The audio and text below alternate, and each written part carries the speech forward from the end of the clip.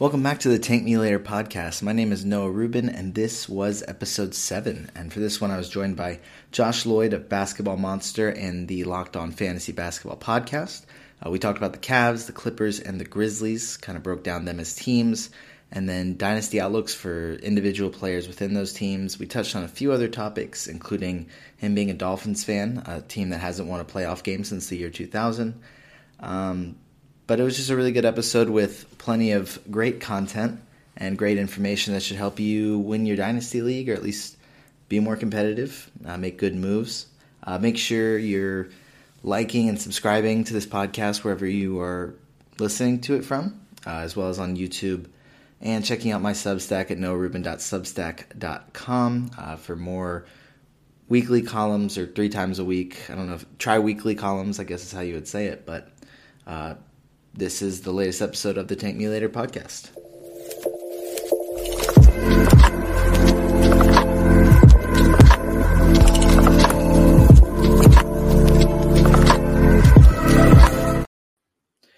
All right, welcome to episode 7 of the Tank Me Later podcast. Today I'm joined by the fantasy basketball legend himself, Josh Lloyd. Before I even let him introduce himself, I got to start off with a very quick story.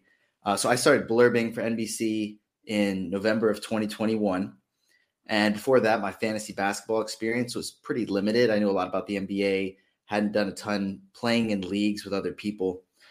So then I guess July or August rolls around, and I get to do my first mock draft with Josh. And, hopped on while he's doing his live recording. And immediately after I get done, Zach Hanshu was also in that one. So I texted him, I was like, hey, man, how did I do? I haven't really drafted with anybody else before. How did I do? He's like, listen, man, you don't have to be nervous just because it's Josh Lloyd. You can just relax. Just take your time. It's okay. I was like, all right. So I didn't know the magnitude of Josh Lloyd, but that just kind of speaks to it. So it's great to have you here. It means a lot. First of all, appreciate you coming on to my show last week. And you definitely don't need to be nervous. I'm just a dumb dickhead sitting here in Australia that's just talking about fantasy basketball, mate. There's nothing to be nervous about. Yeah, for sure. But those things are great. It's always good for the fantasy basketball community.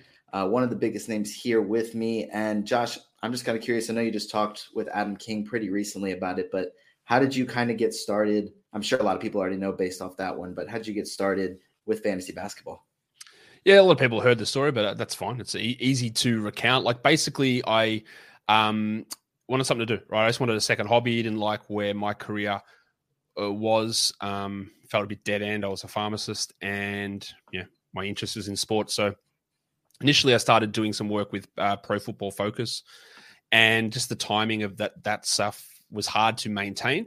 I like the NFL. I like college football, but I also like the NBA, and I play a lot of fantasy basketball. So there's not much happening here. And it was about 2-3 weeks before maybe the 2013 season.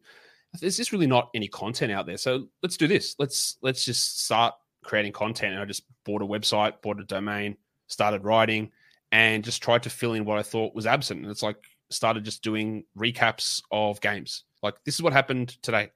And my major point was, the NBA happens every day. We get shows once a week. What is it? What's that serving? How's that helping anybody? So I started writing articles, and then about 3/4 of the way through that season, I think this is good. It's getting some attention from people, but I also want to. I think I'm also better doing it audio wise. I think I can better get my point across verbally.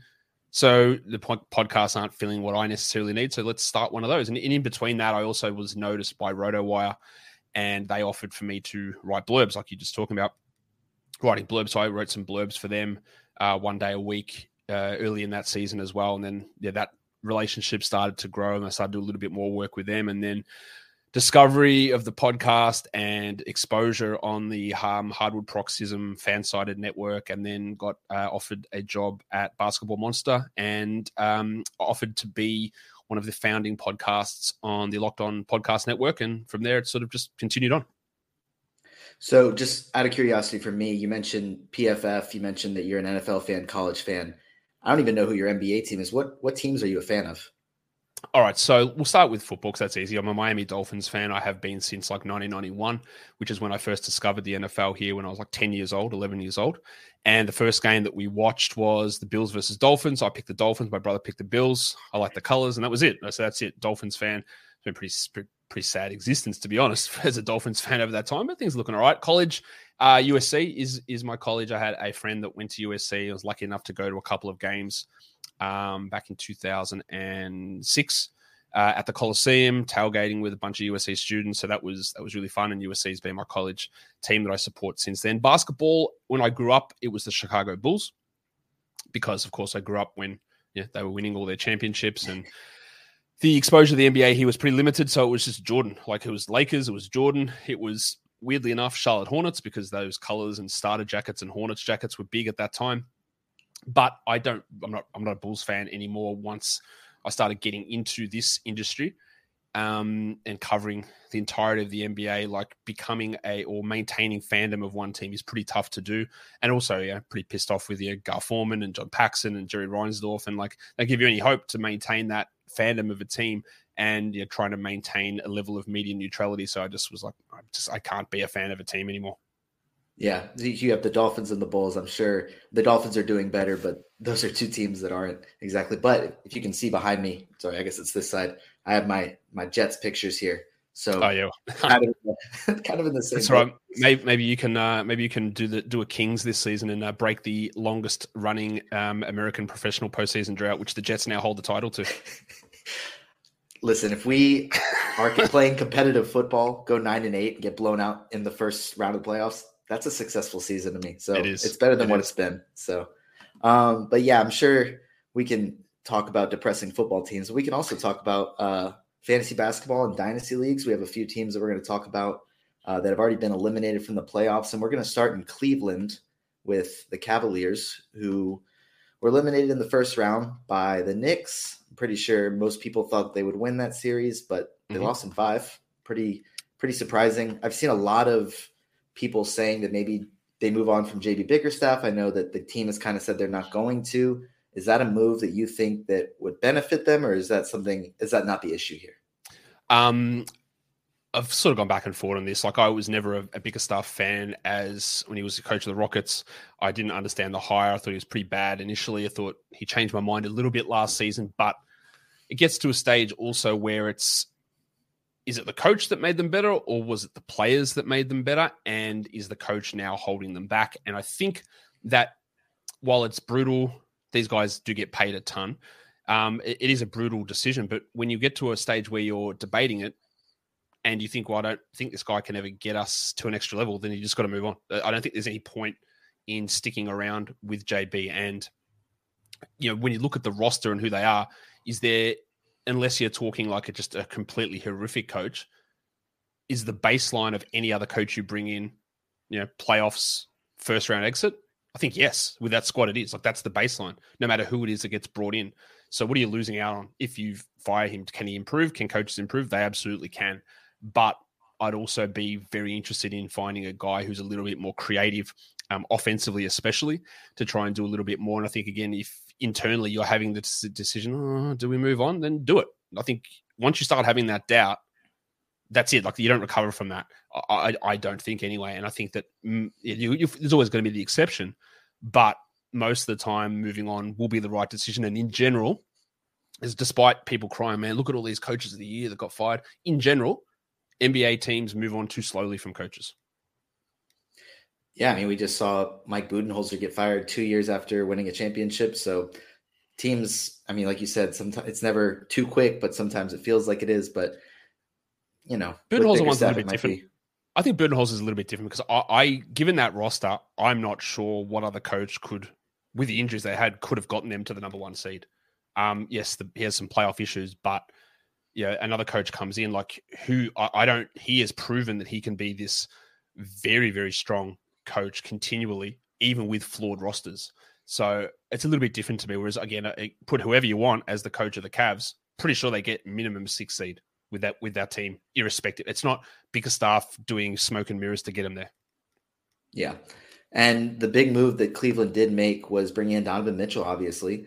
But that didn't really impact his fantasy value negatively. He had the best per game 9-cat season of his career. I think he finished 16th.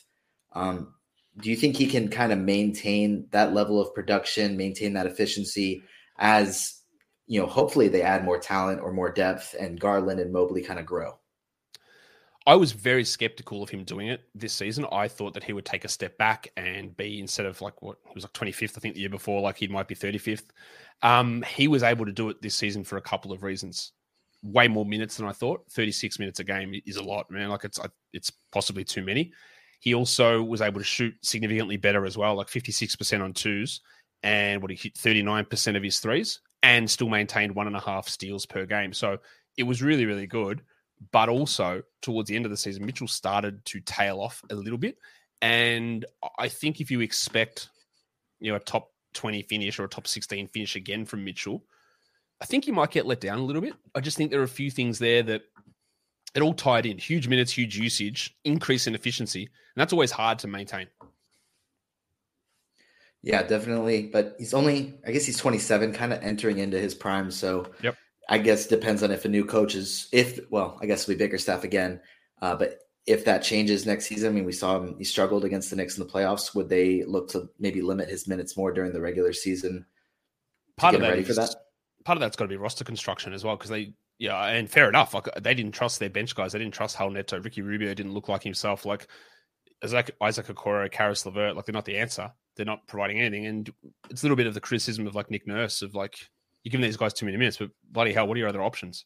He had some other options, but that if you get a more coherent bench group, then he doesn't need to play 36. And that's part of the brilliance. I think we go back to Budenholzer of that. They didn't have the greatest bench group, but he knew how to use those guys to help decrease the load on some of his better players, which Bickerstaff didn't really have the creativity to do. And the other guard alongside Mitchell, Darius Garland, he was, I believe, top 40 the previous season. And I expected, I'm sure a lot of people did, if Mitchell was going to kind of tail off a little bit, that he would as well. His value would drop. And it did slightly, but not that much. He still had another top 50 season.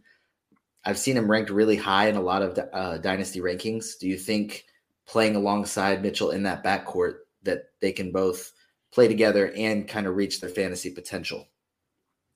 I think that a lot of what we saw with Garland this season was sort of what I expected. I didn't get what I expected out of Mitchell. He was better, but I did expect a bit of a drop off from Garland. So what he did this year feels sustainable, but you want to talk fantasy ceiling. I don't think he can hit it if he's sharing it with Donovan Mitchell, because him hitting his fantasy ceiling is being the number one player is what was his usage this season? It was 27.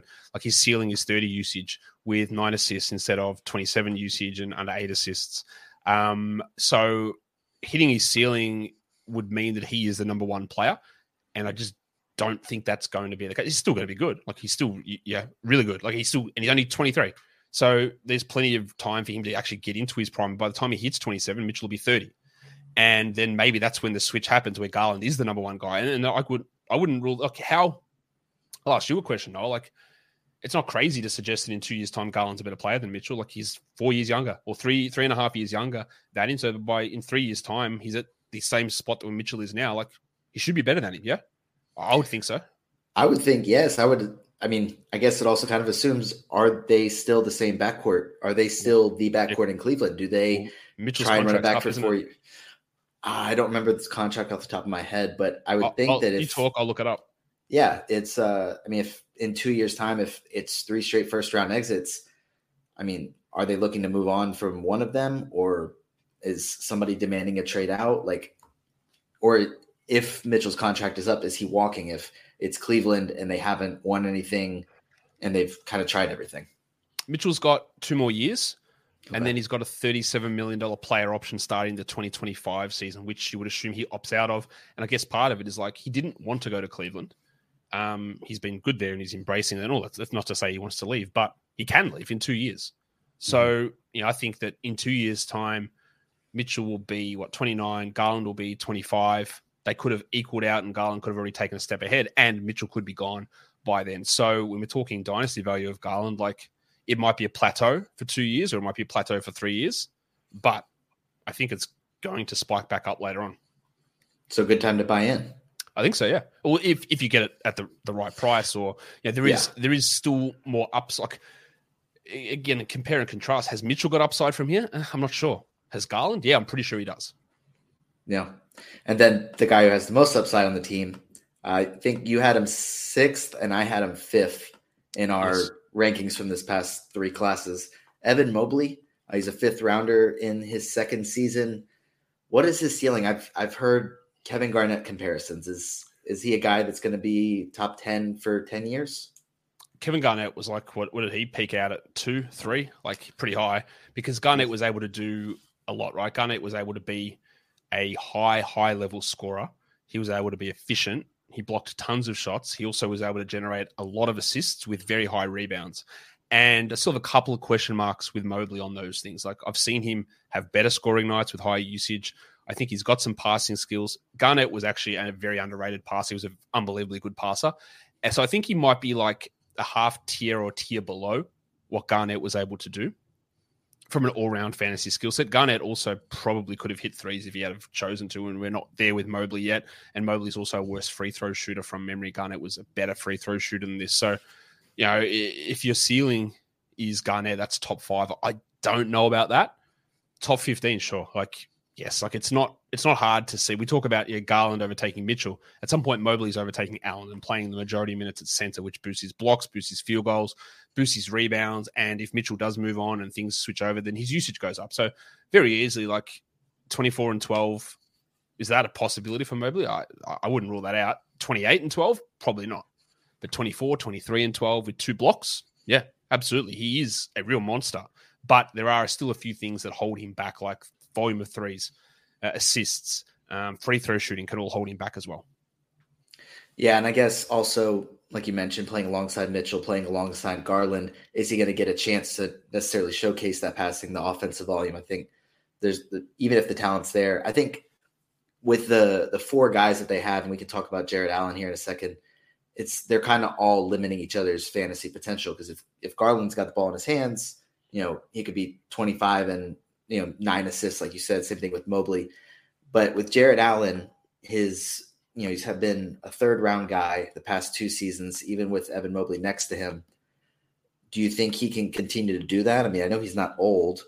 As Evan Mobley gets better, is he still a 3rd round guy? Is he still a top 50 guy? Like how much of a hit does he take, I guess? Under no circumstance would I value him as a 3rd round guy. Like I just don't think that's realistic at all. Allen's pretty good, but a lot of the time when I'm looking at dynasty leagues, I haven't come up with a good term for it, but I keep changing my mind on what the term is. But it's my are you set test? All right. So do you look at your team and go, all right, we're done. Our center is planned out the next 10 years. It's Jared Allen. And the answer is no, right? You don't go, we're done here at center. We are set. We've got Jared Allen, because you immediately go, well, actually, Evan Mobley's going to be our center. So where does that leave Allen, right? And if you're not set on a guy, then there's a lot more uncertainty about where he sits. Can he still be really good? Yeah, he can be. He's a very useful player. He's 25. He's not old at all, but he's not a game changer. He's not a guy that you, under any circumstance, don't want to upgrade from. Whereas Mobley, you don't probably want to upgrade from. And even probably Garland, like how do you upgrade from that long term? Like I don't know that you do. So that's my issue, I guess, there with Allen. And he's, he scores okay. He rebounds well. He's got good field goal percentage, but overall, he's not well-rounded. He's never going to be well-rounded. He's never going to be getting assists or hitting threes or being a high-usage player. That stuff's not going to continue. And he was an all-star last season. Like, what's the over-under on future all-stars? 0.5? Like, it's not high. Like, I don't think he's that guy. Like, he's useful, but it wouldn't surprise me, Noah, if he turns more into a Steven Adams type of player versus elevates into being he's not going to be Joel Embiid, but into a level below that in terms of fantasy contributor. For sure. And I guess also, if they're not having any success in the playoffs, how long do they keep running with Mobley and Allen as their front court? Just because most teams aren't. I mean, everybody's using a smaller power forward. Would you rather try and get Mobley at center just to have him have more success there with a smaller lineup? Yeah, that's exactly right. That you can have 2 centers or 2 7-footers playing together, but one of them's got to be able to shoot, and neither of them can at this point. And that spacing gets to be a problem, especially when your three also can't shoot. So maybe that could be alleviated if you got an actual proper winger there. Like if OG Anunoby played at the three, it's probably easier to deal with having those two together. But when it's Isaac Okoro or it's Karis LeVert bricking shots, like that leads to way more problems. Yes, my next question was going to be, is there anybody else on this team that kind of excites you outside of their core four for any sort of dynasty format, I guess? Because, I mean, Karis LeVert, Isaac Okoro, they tried like 4 other options as that fifth starter, but none of them really seemed to work. No, not really. Like Okoro is still only 22, really young. He's had a few little moments, but there's no offensive juice there. I don't think there's no like, well, he's going to be a good shooter. He's going to be this guy who handles the ball. Like if you can't shoot, you've got to be dangerous with the ball in your hands. And he's not. No one cares. His team doesn't care to have the ball in his hands. The opponents don't care when the ball is in his hands. So in the end, he probably ends up profiling more like a worse Herb Jones, like a guy that will get some defensive stats and can be really good out there. But for fantasy, I don't really see the upside. And again, I think it was exposed in these playoffs is that they just need an upgrade that position. So the RU set test is pretty negative in his position, I think. And so for trying to upgrade that position, I don't know if you can think of somebody off the top of your head that's not on the roster. I'll throw out a name that's not, I'm just going to say I don't believe this will happen, but I saw somebody toss around the name Dillon Brooks, of a guy that could kind of maybe fill the mold of a defender / I don't really know exactly what they were thinking with how he would fill the mold, but somebody that's off the roster that could possibly fill that spot and have fantasy success. Like what would that look like with either an archetype or a player? Well, Dillon Brooks can't have fantasy success in this role because that's just who he is. Now, I am the absolute leader of the Dillon Brooks is a bad player or a guy that limits what you can do train, but he's significantly better than Isaac Okoro, and I have no problem in saying that Dillon Brooks is a really, really good defensive player. The problem with Dillon Brooks is in his head. It's like if he accepted being a smaller offensive role player without it completely screwing up what he does, then he'd be perfect, honestly, because he can shoot a little bit. He can pass a little bit. He can do something okay, but he gets in his head, when I got the ball, I'm the best player in the world, everyone get out of the way, and has no ability to reel that in. Now, he doesn't have to be low usage like Okoro, but I just worry that his mentality doesn't allow him to actually be useful to a team. So theoretically, sure, yeah, but you'd need someone with a different brain in that body to lead to that success. And that's why he's a bad fantasy player, because he has such horrible efficiency numbers and he doesn't really do enough across the board and just hurts you in too many areas. And while he's an upgrade over Okoro, that you need the actual right incarnation incarnation of Dillon Brooks, and I know that ever comes. OG Anunoby is the perfect guy here. Like that's the perfect player. Getting him, I don't know how you do it, but that's the perfect player. Like Mikal Bridges, that's the perfect player on this team. But how do you find that player? I've got no idea. Some sort of 3-and-D guy where they had 6 guys try out for that role, and they were all either 3 or D. None of them were both. I guess that's kind of what they try to do and what they need to try and find this offseason. I'll tell you what's really interesting with this team, with this draft, is that they don't. Do they have their first round pick? They don't. I think Indiana does. Yeah, Indiana's got it. So they don't even have their first round pick. But this draft is so deep and it's not filled with centers and point guards. It's a lot of 2s, 3s, and 4s. So if there was a way, and I don't think there really is, for them to get up into the 15, 16 range, there would be players available there who would help them with what they needed, but they don't have the ability to get that player. Mm-mm. Nope. So I guess, free agency or trade is probably what they'll have to try and figure out there. There's nobody though. There's no small forwards available in free agency. Like who is there? Like Jeremy Grant? Like you're not going to be able to get him. They got no cap space. You can't afford him. Yeah. Kyle Kuzma. Yeah, he's not a good defender though. Like, who do you get to fit that role? I honestly don't know. It sounds like it's Dillon Brooks. Yeah, Dillon Brooks. People think he's going to China. He's going to find an NBA role, but teams are going to want him because he's a really good defender. But it's just getting into his head and trying to fix that up, which I don't know if it's possible or not. And I think also after he hit Donovan Mitchell, I don't think that's necessarily going to work out well there. But if we can move to the West, but we will get to the Grizzlies and we will get to some brief. We'll keep it brief next time, Dillon Brooks talk. But before that, we'll talk about the Clippers, who lost in the first round to the Suns after, shocker, dealing with some injuries with Kawhi and Paul George. They won game 1 without Paul George, and then Kawhi didn't play. I think he played game 2 and then didn't play the rest of the series, lost in 5. What is, on a scale of 1 to 10, what's your confidence level for keeping Paul George and Kawhi Leonard and just having them for even 60 games? Like, how confident are you that will ever happen? They weren't far off 60 this year, 56 and 52 for George and Kawhi would have easily hit that had he not had the ankle injury earlier in the season. This is the thing that's frustrating with them, is that there's so much misinformation about these players or about their injury history or any of this stuff that gets thrown out there. Like, Kawhi was playing like 38 minutes a night and missed like 3 games after January or something like that. Like, he played every game, basically. He missed a couple of back-to-backs, but also played 2 back-to-backs down the stretch. He played basically every game and played tons and tons of minutes. And then he tears his meniscus. And I think part of this is people complain so much about this now, about, every star player is missing time and getting hurt. Well, part of the reason for that is that the more you're out there on the court, the more opportunities there are for you to get injured. Like, what happened to Paul George is nothing to do with Paul George. Do you know what I mean? Like, it's not like, how soft is he? Or like, he went up for a rebound, he landed, got knocked, and his knee bent inwards. Like, well, that can happen to anybody at any point. But the more times you go up for a rebound, the more times you're on the court, the more likely that is to occur.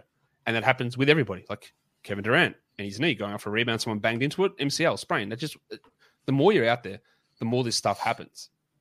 So, and as everyone will complain, every star is always missing time. Yeah, because they're out in the court and they're getting banged into every 5 minutes. Do these guys get weird stuff happen? Sure. Like Paul George, tore his elbow ligaments last season? Okay, but is that like a personal failing? Like, to me, it's really hard to. Then he got COVID in the plane. What does that mean? Injury prone? Nothing. It's got nothing to do with it. So it's frustrating. It's a lot of sort of snake bitten type production from these guys because it's just random stuff happens. But what do you do? Like, they can't do anything about this. They can't. If they go through and sit them half of the games, which people already think they do, which they don't, to preserve them, you still can get hurt at any point. And it's about trying to prevent the wear and tear type injuries, which they did a great job of doing that. But you can't prevent a tear of an MCL. You just can't do it. Like on MCL, so a meniscus, you can't prevent that. It just happens. And it's just frustrating that it keeps going that way. And I don't really know what they can do about it. Definitely. I think off the top of my head, the main injuries that I can even think of throughout their career, Paul George snapped his leg in half playing overseas, I think it was the Olympics. And then Kawhi had Zaza Pachulia undercut him. And I don't remember if that was a knee or ankle injury in the playoffs when they were about to beat those Warriors team. Ankle. Yeah. So it's, you can't control those things, obviously. But if you have them on a dynasty roster, I think Kawhi will be 32 when the season starts. Paul George will be 33. Not everybody's LeBron and can play till they're 40. At what point do you kind of say, all right, I tried this enough. I probably need to move on and get some value before it's not even the injuries. It's just their age. We're there now, but you can't trade them now. Like, it's the worst possible. No, it's not the worst time, but it's pretty close to it. Like, no one's going to be like, yeah, please, can I have Kawhi after he suffered another season-ending knee injury? Yeah, Paul George didn't play the last 25 games. Like, yeah, I'll give you good value for him. Like, what you needed to do if you were going to trade Kawhi is when he was playing 40 minutes a night and he was the 5th best player in fantasy over the final 3 months of the season. Like, that's when you needed to trade him. And so you need to hope they get back on the court, and they will, and put together some moments there. Because you're right, that with the injuries that both of these guys have accumulated, they're not going to be LeBron. Like, literally nobody is going to be LeBron. So by the time they're 34 or 35, like, they won't be top 5 or top 10 or top 20. They'll be top 30 and top 45 with more injuries built on top of that. But trading them now, what are you getting back? Like, think if you're in a position you don't have Kawhi, what the hell are you giving up for him? Nothing. Yeah, you're not giving anything of value to get him. Not at all. But the guy that benefited from their injuries in the playoffs, Russell Westbrook, who was, let me pull up his playoff stats. He averaged during that series 23.6 points, 7.6 rebounds, 7.4 assists, 1.2 steals, 1.4 blocks, 2 threes. Shot 41%, but he had 2 awful shooting performances and 3 pretty good ones. Assuming he's back with the Clippers, I believe he's an unrestricted free agent, can kind of sign wherever, but kind of seems like he'll be back with the Clippers. is he a guy that you can see getting back to top 100 value or around there, assuming he's starting and playing alongside with the guys right now? Or is that just kind of like a personal series where he got to show what he could do, and now that they'll be healthier, he won't get anywhere near that? Yeah, he got to show what he could do, and they lost every game. You know what I mean? Like we talk age, he's going to be 35 when the season starts. Like, he's old. You know what I mean? Like, he's 2.5 years older than Kawhi. So we saw plenty of times when he played with Kawhi and Paul George that he wasn't really relevant. They would play him 27 minutes a night sometimes. He wouldn't be out there to close games. And this has always been the case with Russ, is when the things are tailored around him, that he'll generate stats. There's no problem with that. But what does it actually lead you to? Anything good? Probably not. And I do think he'll be back. Like, they can't pay him a huge amount here because they don't have bird rights. They can give him like a middle of exception, 6-7 million. But does he want that? I don't know. Do they want to pay him that? But what team would put him in the position that he was in on this Clippers team in the playoffs, where their two stars are out and he had to run the show? Like, I don't see that situation arising anywhere. So he's 30. He's going to be 35 at the start of the season. It's an uncertain situation as to where he's going to be or what his role is going to be. And there will be plenty of people who love Russ and saw what he did in the playoffs and will quote those stats that you just read out. But that's not really based in reality. Like, that doesn't indicate anything to me of what he's going to do as we move forward. So I guess, are you more confident in him heading into next season than you were heading into this past season, or are you less confident? That's a good question, because I was very not confident heading into this season, because I said that I think that his minutes downside is actually 0 heading into this season. So I thought, like, he could get traded and not even get bought out, just like told to go home and not go anywhere. So I was like, I don't want anything to do with this guy. And then he played more minutes than I thought, and still wasn't really useful for category leagues. And then even when he was with the Clippers in the regular season, like, the numbers weren't spectacularly good because they limited what he did, because it didn't work having him out there with those other players. So I've got more confidence than I did last offseason, because I thought he could get traded. Ironically, I thought he could get traded to like Utah, and they just wouldn't buy him out because they didn't want to pay him $40 million, and he'd just sit there and not play. But I don't have supreme confidence in him. Again, like, I don't think we look at Westbrook, who is an absolute freak athlete and doesn't play like he's 35, but he's 35. So at some point, something's going to drop away, and it already has to a large degree. But yeah, I've very little faith in him finding the role that suits Westbrook versus suiting the team. And then there's one other guy on the Clippers that I kind of like, and it's Zubats. So he played 28.4 minutes per game last season. Basically, as soon as they traded for Mason Plumlee, Tyronn Lue kind of cut his minutes back to like 24-ish, I want to say. Is there any hope? I mean, he was the only center on the roster to open the season, really. I think Moses Brown was on like an Exhibit 10 or non-guaranteed or something like that. But he was basically the only center, and they still weren't playing him big-time minutes. Does he have any hope to play enough of a role to ever be a top 100 guy? Or as long as he's with the Clippers, he's going to see 24 to 26 minutes max, and he's just never going to get the chance to? I disagree with you a couple of things there in terms of other guys that are interesting. I think there's 2 other guys on this team that are pretty interesting, which I'll say their names in a second. But as for Zubats on this team, I think this might be the peak. Like, as you said, there was no centers, but they don't want to play big minutes to their centers. We saw that as soon as Plumlee's there, who's not good. Like, Zubats got cut back, and they still played 10 to 12 minutes without a center. And if you're going to have Westbrook there, you can't play him and Zubats together for long periods of time. It's just not enough shooting. So they could chuck a million other guys out there to fill that role. But on another team that does have decent shooting and doesn't have all these really interesting forward type players that they can play as small ball centers, and Zubats could play 29. There's no reason that Zubats couldn't play 29 minutes a night the way that a peak Jonas Valanciunas did, like different offensive players. Obviously, Zubats a way better defender, Valanciunas a way better offensive player. But on a different team, yeah, like, he could put up good numbers. But I fear that it would be like, you have a 2 to 3 year window to do that. He's not a player that you're just going to put everything into. Like, he's solid enough. He probably should play more than he does in the Clippers, but in 2-3 years' time, that's going to dip. The other guys that I think are interesting, Noah, Bones Highland, and want to go real deep, I think BJ Boston's a very, very interesting player who's still only 21 and is never going to get the chance on this team. But you want to talk about all these guys being old. If this is, that's the potential future, maybe a Bones and BJ backcourt when these other guys like Westbrook and Kawhi and Paul George are older, like 2-3 years time, that they could be useful. I agree. I liked Bones Highland when he was in Denver, but didn't really see a path for him for minutes. And then the Clippers, obviously, there isn't really a path for him anytime soon, but it could happen in the future. And then Brandon Boston, just such like a young guy that they took a flyer on. I remember and I think he was really highly rated in high school and then going into his first year or his year of college, and then just didn't do well at all at Kentucky. And then he went in the second round, I believe, of that draft. It was like in the 50s, I think. Yeah. So I mean, when he plays that electric offense that he's provided a handful of times, it's exciting to watch. But I guess how does he develop? I think he's definitely a guy, especially in deeper rostered leagues, that keeping around, having as a flyer. But I just question whether the Clippers, like, what's their direction after Paul George and Kawhi? Like, they don't have any picks. They have a bunch of aging guys.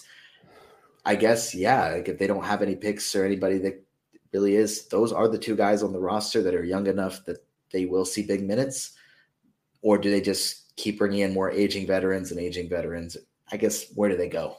At some point, they have to pivot, right? Like, you can keep bringing in guys, and Barmer's always going to pay that money.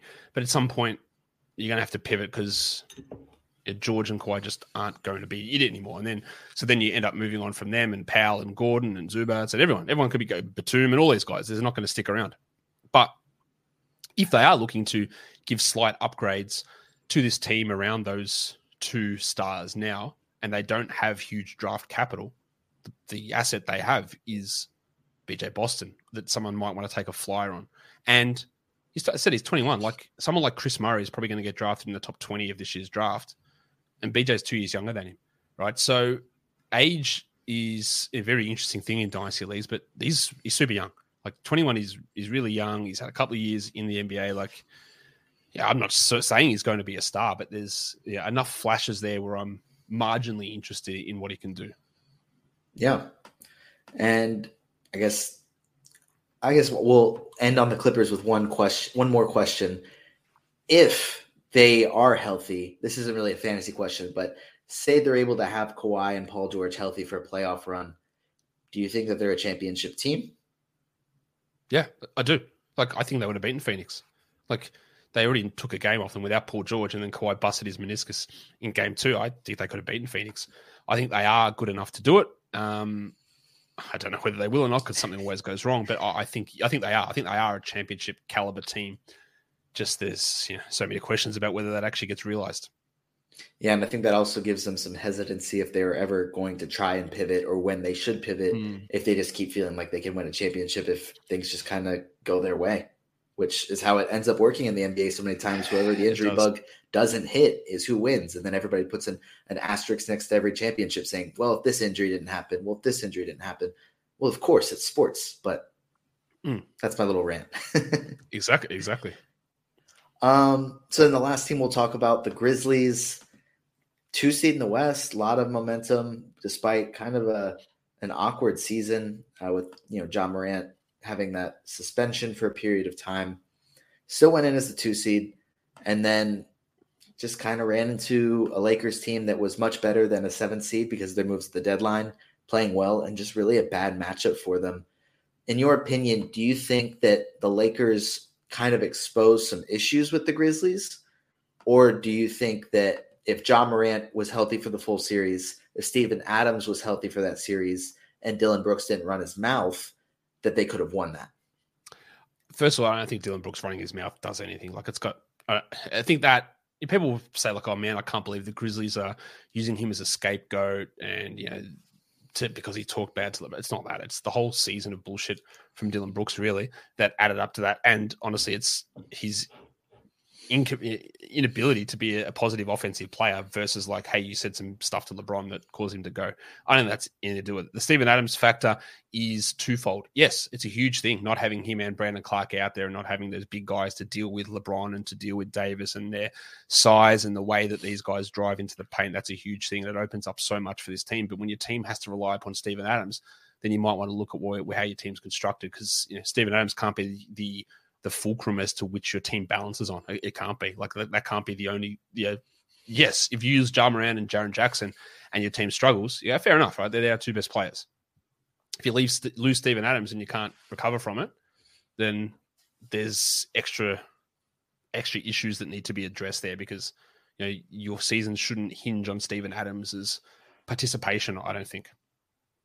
So what do you think, I guess going into this past season after last year, the Grizzlies kind of seemed like one of the better run organizations in the league. I think there was, a couple moves they made this offseason that may not have worked out as well, but they were, a very deep team, seemed to have a good culture, and brought in a bunch of young guys like Kenneth Lofton, David Roddy, some guys that showed flashes here and there, to now it's, a lot of people are questioning everything about their culture and about their depth. I know, like, the DeAnthony Melton move to move him to Philly, Melton probably would have helped a lot in that series. Do you think, I guess, what kind of happened with Memphis to kind of change people's viewpoint of them? I'll tell you what happened for me. Like, I was very big on a lot of the stuff they did in the draft, but I also criticized their trade up to get Isaiah Williams 2 years ago. I didn't really think that made any sense to me. I would have much rather they just had Trey Murphy, and I think that looks pretty good in hindsight. And I criticized them heavily this last offseason. I think even in my preseason projections, I had them maybe sixth in the West. Now, obviously, they ended up second, but letting Kyle Anderson walk, who would have been huge for them, trading DeAnthony Melton to get David Roddy, who I didn't really value as a prospect either, it didn't make any sense to me. I didn't know what they were doing. I didn't know why they made those moves. It seemed to go away from a lot of the things that they had done previously in terms of approaching players and using players. It didn't make any sense. It was something that where the team had started to show some stuff, maybe you should start to go forward and consolidate and bring other guys in, whether they just sort of decided they were taking a step backwards, and I didn't really understand what they were doing. And then, of course, there is the Ja and Dylan Brooks culture stuff, which is obviously causing some issues. We know Ja Morant stuff. We know Dylan Brooks' stuff is not going to be there. And now they're in a position where, how do they replace Dylan Brooks? They don't really have the cap space to do it. Like, how do they do that? How do they replace him in that lineup? Who's the guy that comes in to defend these other players? Because that guy's not in the roster. So I think, again, moving on from Brooks is probably the right call, given the fact that he can't pull his head in. But I think that some of their downfall started probably 2 years ago with the Isaiah Williams move and was compounded last offseason. And I'm very, very interested to see where this goes. But the guy that's going to be there, and it's going to be there for a very long time, is Ja. He was 83rd in 9-cat this season, 48th the season before. But I think a lot of what he does, like his 9-cat value isn't as good as his actual impact on the court. Is he a guy where you kind of take some of the categories where he's limited in and maybe don't worry about them as much? Like, do you view him, let's say he was 83rd this past season, as a guy that's kind of never going to get to the top 25 in 9-cat value, but can still impact fantasy more than that, if that makes sense? Yeah, look, his issues are shooting. It's 3-point volume, it's steal volume, and I don't really think it's ever going to change, honestly. Like, he came into the league with problems with defense. He came into the league with shooting concerns. There've been improvements, sure, but not enough. And I think they're just always going to be deficiencies. Like, I don't think to overcome that, he probably needs to average 30 and 10, right? And not sure he's ever going to get to that. But yeah, the free throw volume is not dropping, so the percentage needs to increase. But we're 4 years in, and have we ever seen really a positive trend line on that? Not really. The steal rate, the 3-point volume, like it goes up and it goes down, it goes up and it goes down. I think at this point you have to just assume that this is what it is. And while we could see a little bit more, like he only played 32 minutes a night, so there's room for volume to increase there. But he also plays 32 minutes a night, because they have some depth, but also because he can be reckless and gets banged up quite a bit as well. And that limits what he can do there. So, yeah, you have to worry a little bit about that overall fantasy ceiling. It's still obviously really valuable, and you sort of can build around some of his weaknesses. But I think going in and go, well, I've got Ja, and in the next 4 years, he's going to figure out to be a volume 3-point shooter and be a better free throw guy and get way more steals. I think you're probably going to end up being disappointed if you are banking on that being the improvement. Yeah, I think he's, like you said, averaging 26 and 8 with 6 rebounds, a steal. Where does he improve on that? I mean, I think that's kind of what my opinion was going into this past season. Like after last year, was he just had this great season where people were saying, yeah, he should be considered for MVP, especially with how well they're playing. And he averaged 27.4 points, 6.7 assists. But it's like, how much better does he get? Like, what does he have to do statistically? You mentioned 30 and 10. I mean, if he averages 30 and 10, then I'll bite my tongue and like just kind of admit I was wrong. But I don't think he ever gets there. I don't think he's that kind of like, yeah. There are a few things, right? He shot under 31% from 3. He's never going to be a good 3-point shooter, but he could shoot 33 or 34%. He shot under 52% from 2. He could move that to 55%. These aren't big changes, but 3 percentage points on your 3s and on your 2s takes that 46% up to say 48 or 48.8 or whatever it is. That's a little bit of a help, and that gives you an extra 1.5 points. 27.5, 28 points. Play 33 minutes instead of 32 is a little nudge up there as well. But again, it's going to come down to, do I ever see him being a guy that instead of attempting, what did he attempt? 4.9 threes per game. Does he ever get to 7 per game? Probably not. Does he ever get to 6 per game? Probably not. Is he ever going to take enough of them? And will he ever hit 2.2 threes a game? Will he ever get 1.5 steals? I'd say, again, no, is the likely answer to those questions. So that really limits his overall upside. Yeah. And then the other guy, well, I guess there's 2 other guys that I think will be around for a very long time, but Jaren Jackson Jr. just won Defensive Player of the Year. He was 14th in 9-cat value this season. His total value, I don't remember exactly what it was, but it's still really high despite missing the first however many games of the season. If he can get to, do you think he can get to 32 to 34 minutes per game? Will he be in foul trouble too much to get there? But if that happens, do you see him as a top 10 guy? 34 is probably too much, I reckon, Noah. 31, 32, sure. I don't think he's ever going to be a 34-minute a night player. But he only played 28 minutes a night this season. So you get to 30, 31. That's already enough to be close to a top 10 player. The problem that we have, I think, with some of these guys, like he's 23, as you get older, unless you're Brook Lopez, as you get older, usually your block numbers decrease. You don't go for as many blocks. You lose 0.5% athleticism. That just impacts stuff. He's still an unbelievable shot blocker. And I say this all the time, like 2.4 blocks per game is awesome. Like it's a great number. It's not 3 though, right? And that's what he averaged this season. And we're going to talk overall fantasy value. You can still be the second best shot blocker in the NBA. But if it's a 2.4 versus 3, well, you've just carved out 15 spots of value right there. So does that extra minutes, which is usually the way things go, is that you play 3 extra minutes, it's because you dropped your block rate because you're not going for as many blocks, therefore you're not committing as many fouls. And then that trade-off with more minutes gives him an extra rebound, it gives him an extra point, but you lose half a block. It either leaves you neutral or it drops you down the rankings. It's we see it with everyone. Like basically every big man that does this, even Miles Turner this season played a few more minutes, but his block rate dropped way off. And it just happens as you get older, you block fewer shots. So do you think that this is the best season that we'll see out of Jaren Jackson Jr., or do you think he ever finishes higher than 14th? That's a good question. I think he can be better than this. I think that we can get, at this age, he can play, say, 30, still block 2.8 shots, but maybe be a 20-point scorer, maybe get 7.5 rebounds. I think he can be better than this, but to maintain better than this for 5-6 years will probably end up being tough. But I think we saw enough out of Jaren this year offensively to suggest that if he turns into a guy that starts blocking 2 shots a game instead of 3, I reckon that could be offset by averaging 23 points a game. Like he could become an offensive juggernaut sort of a player. Well, not quite a juggernaut, but let's take it back to prime Chris Bosh. Well, not even Toronto Chris Bosh, sort of a hybrid Toronto-Miami Chris Bosh. 22 points, 2 threes, 2 blocks. That's enough to maintain that value. So you would hope the offense pushes up to offset a decrease in blocks. It might not happen, but I think there's enough growth in what we saw offensively to have some faith in that. And I think a lot of that came when Ja was suspended, where he was doing more offensively and I believe less blocks during that stretch. But I guess if Ja's back, he may not, ever have that offensive role to where he feels like he has to watch the fouls and limit the blocks because Ja's not out there. That's a possibility as well. But I also think that Dylan Brooks chucking is not going to be a factor anymore. So those shots that Dylan Brooks would have hijacked, they're going somewhere. Maybe Ja's already at 35 usage. How much higher is that getting? Probably not.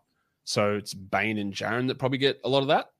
Yes, someone will replace Brooks and take Brooks's minutes. What was Brooks's usage? Like 22, but that guy might be a 17% usage player.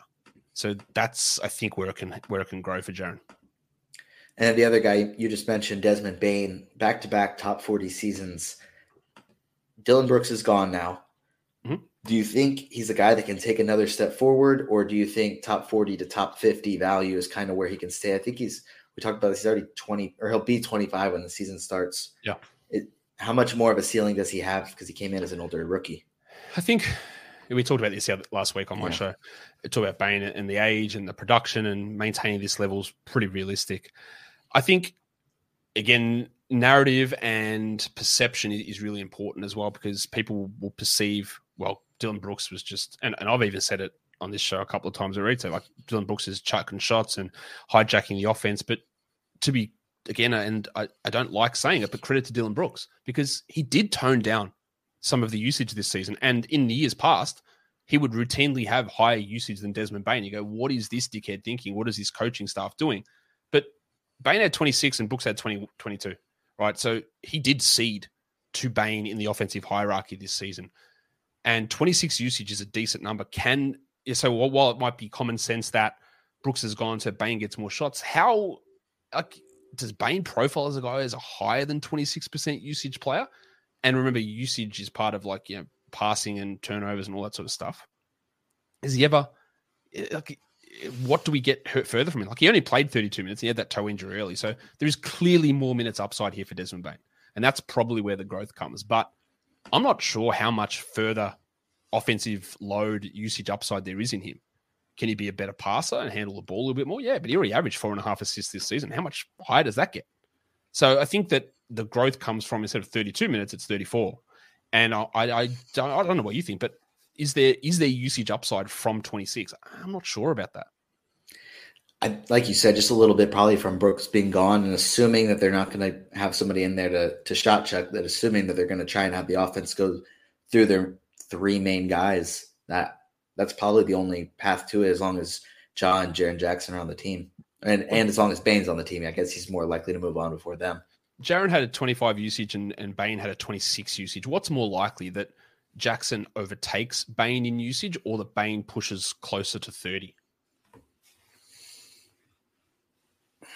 I would guess if I were in, I guess, Taylor Jenkins and trying to make best use of what I have, I would assume Jaren Jackson gets more usage and overtakes Bane, because I'd be trying to, I guess, add that offensive dimension and also limit his fouls, limit the blocks, or limit the fouls, keep him on the court, have him do more offensively. I would assume Jaren Jackson surpasses Bane's usage before Bane gets to 30. Yeah, I don't think Bane's usage drops. It might see 26.5 or 27, but I think that what you'd be looking to see as this team is like, hey, what can Jaren do? Like, can we get him a little bit more offensively versus let's push Bane into the all-NBA level usage stratosphere? Which I'm not sure that 30 usage of Bane is a realistic target. Yeah. And then we'll talk about Dylan Brooks. I'll make you talk about him a little bit more. Do you see, since we know it's been made very clear that he's not going to be back in Memphis, do you see a situation where he can be, because I know there was the report that came out that said he wasn't happy with his role in Memphis, that he wanted a larger offensive role. I don't know if that's necessarily true or if that was him saying that, but is there a spot where he can not necessarily be much of a fantasy impact, but be a starter on a team? 100%. Like, he will almost definitely be a starter next season. Where it is, I got no idea. But what does it mean? And we talk about, like, to circle back, because we talk about Russell Westbrook being a starter, but a team understand that, maybe you don't need to close this one out for us, because you probably take more off the table than you give us. And while Brooks might be a starter, he still only played 30 minutes a game this season. He might be one of those guys where you got to go to the right situation with the right coach who says, "Yeah, bro, I don't think you need to be out here. Like, stop it with these drives and foolish layup attempts. Like, get off the court. Like, we don't need you out here at this point." So that's got to be on the right team. So while he could start, that doesn't mean 32 a night. It doesn't mean big usage. And unless you're trying to tank for a number one overall pick, like putting the ball in his hands a ton is not a winning formula.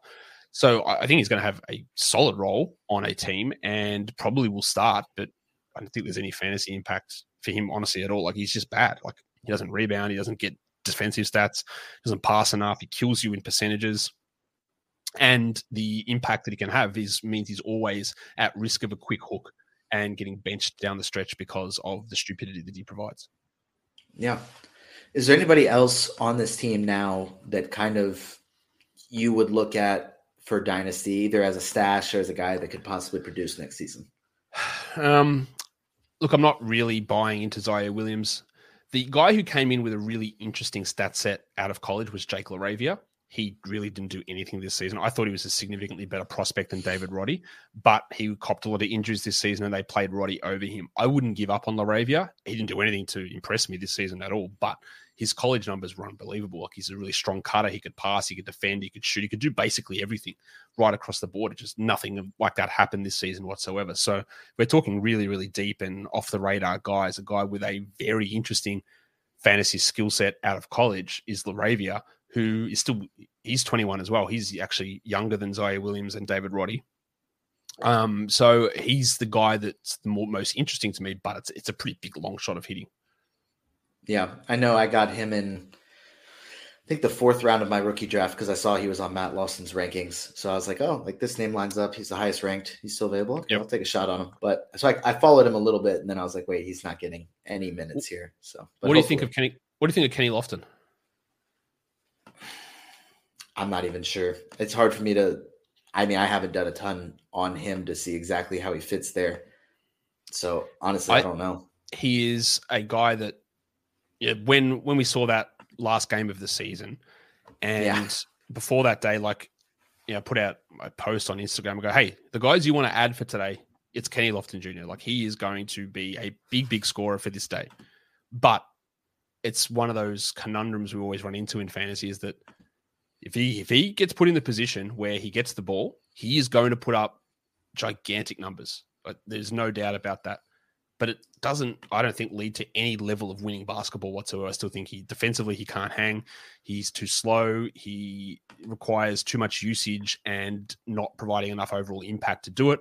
And while it's a fun story and he's fun to watch because he's big and he's big chungus smashing into people and all that sort of stuff, but he's not. I don't think he's any sort of winning level of player who has this huge future of huge upside. It's going to be one of those ones where when random guys are out, he's going to go crazy.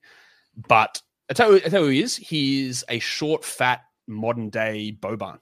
That the numbers will be great. Like, when he's playing, we love when Boban's out there, right? Man, Boban just had 10 and 10 in 12 minutes. Cool. Why didn't he play more than 12 minutes? Well, there's the question, isn't it? And I think that might be a little bit of Kenny Lofton. Is that the numbers will look insane. The per 36s will look great.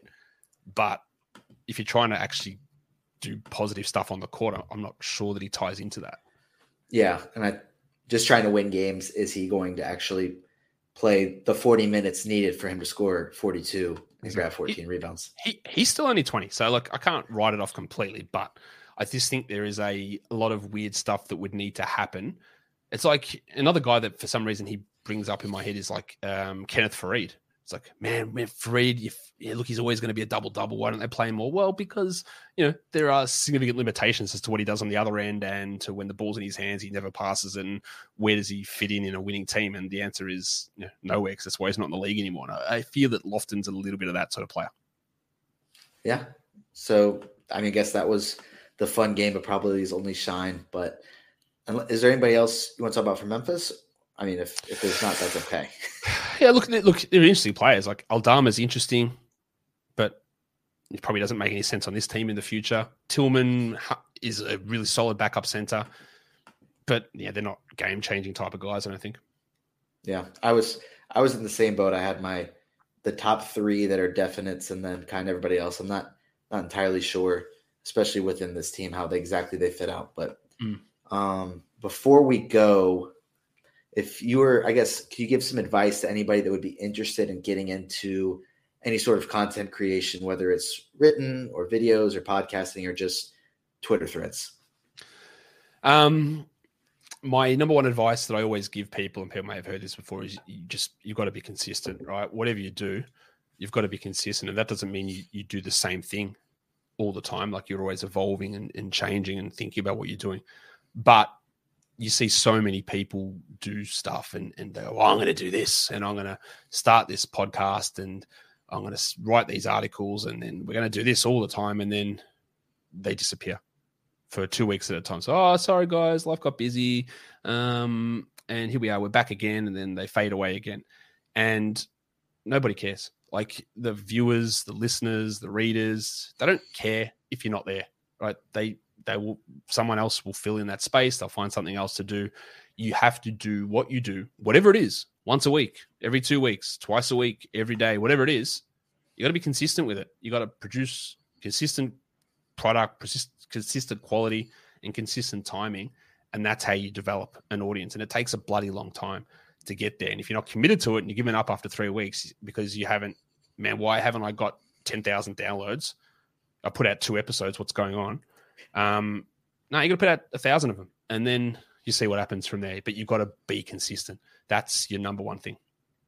And I think the other thing, you mentioned this right at the beginning of the episode, is filling a space, trying to find something that, I mean, that's what you did. You found something that nobody else was really doing and just filled that space.